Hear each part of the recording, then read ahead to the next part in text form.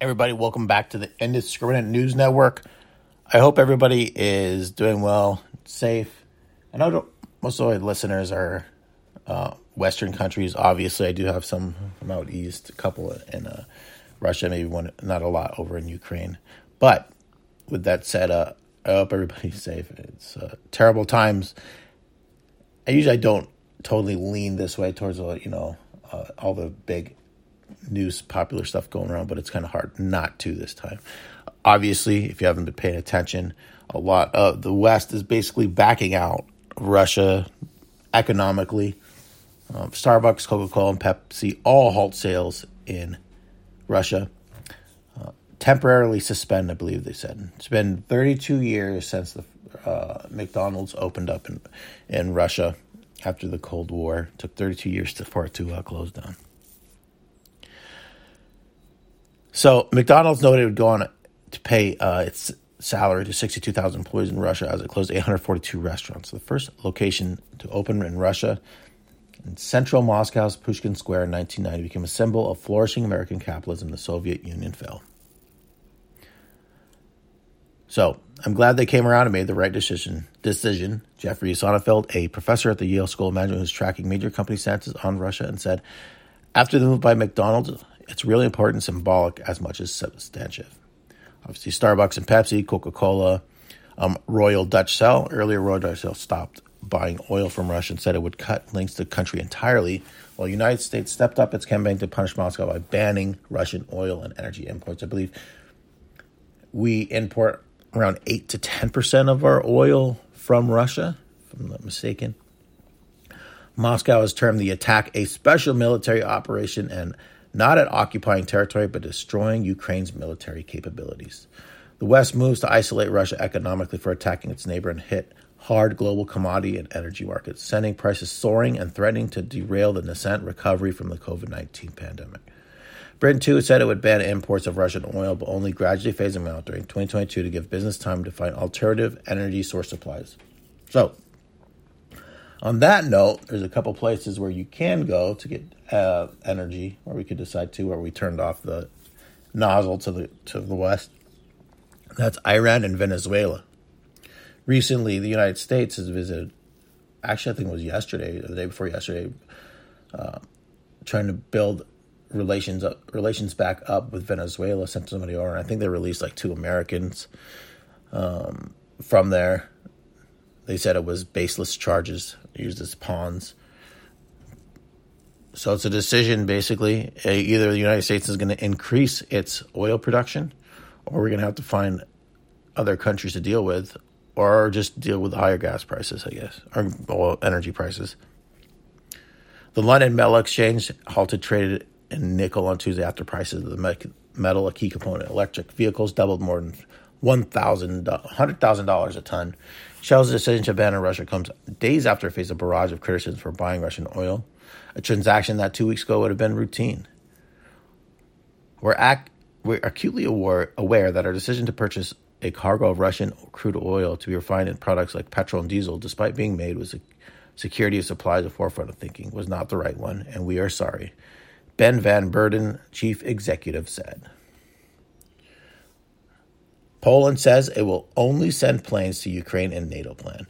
U.S. Vice President Kamala Harris visits Poland, said she's ready to supply fighter jets to Ukraine, part of the NATO initiative. Washington earlier rejected a proposal to pass Polish planes to Kyiv.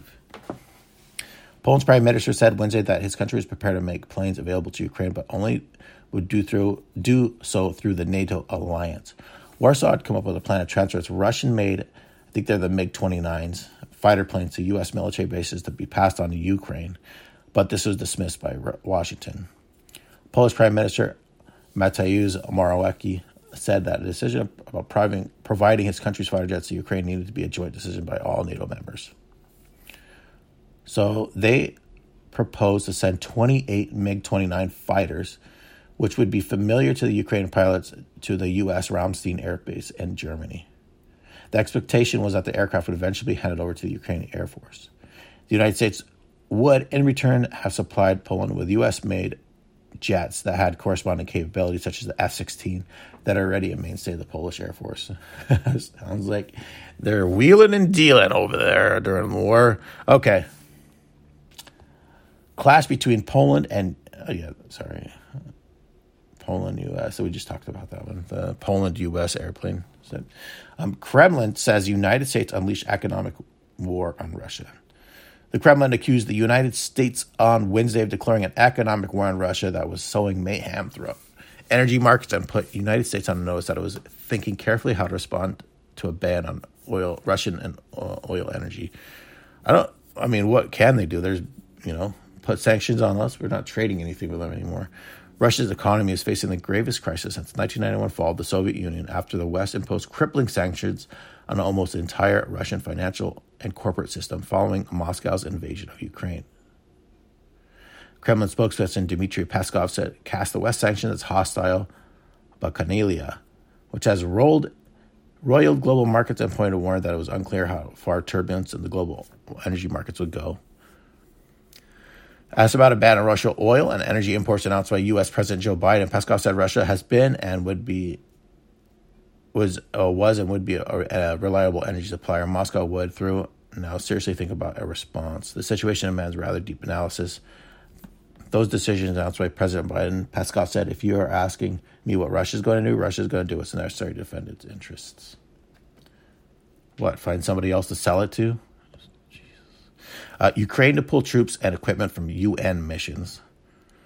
Goma, Democratic Republic of Congo. Ukraine will repatriate troops and equipment, including helicopters involved in UN peacekeeping missions in Africa and Europe, to bolster its defenses at home in face of Russian invasion.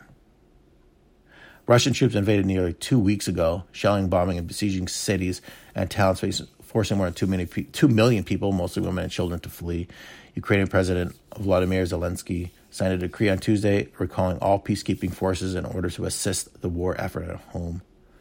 Ukraine contributes about 300 troops, police officers, and staff to 6 UN missions, a number unlikely to drastically alter peacekeeping global operations. The biggest contribution by far to the mission, the Democratic Republic of Congo, known as MONUSCO, comprises 8 Ukrainian helicopters, 250-member aviation unit. So we received a notification from Ukraine regarding the repatriation of their equipment and contributions to peacekeeping. The spokesman told Reuters, it's all hands on deck to defend the homeland. All right, everybody, thanks for listening to the Indiscriminate News Network. It's tough reporting on this stuff because it is sad. It is sad as hell. I don't like doing it. Okay, take care, everybody. Bye.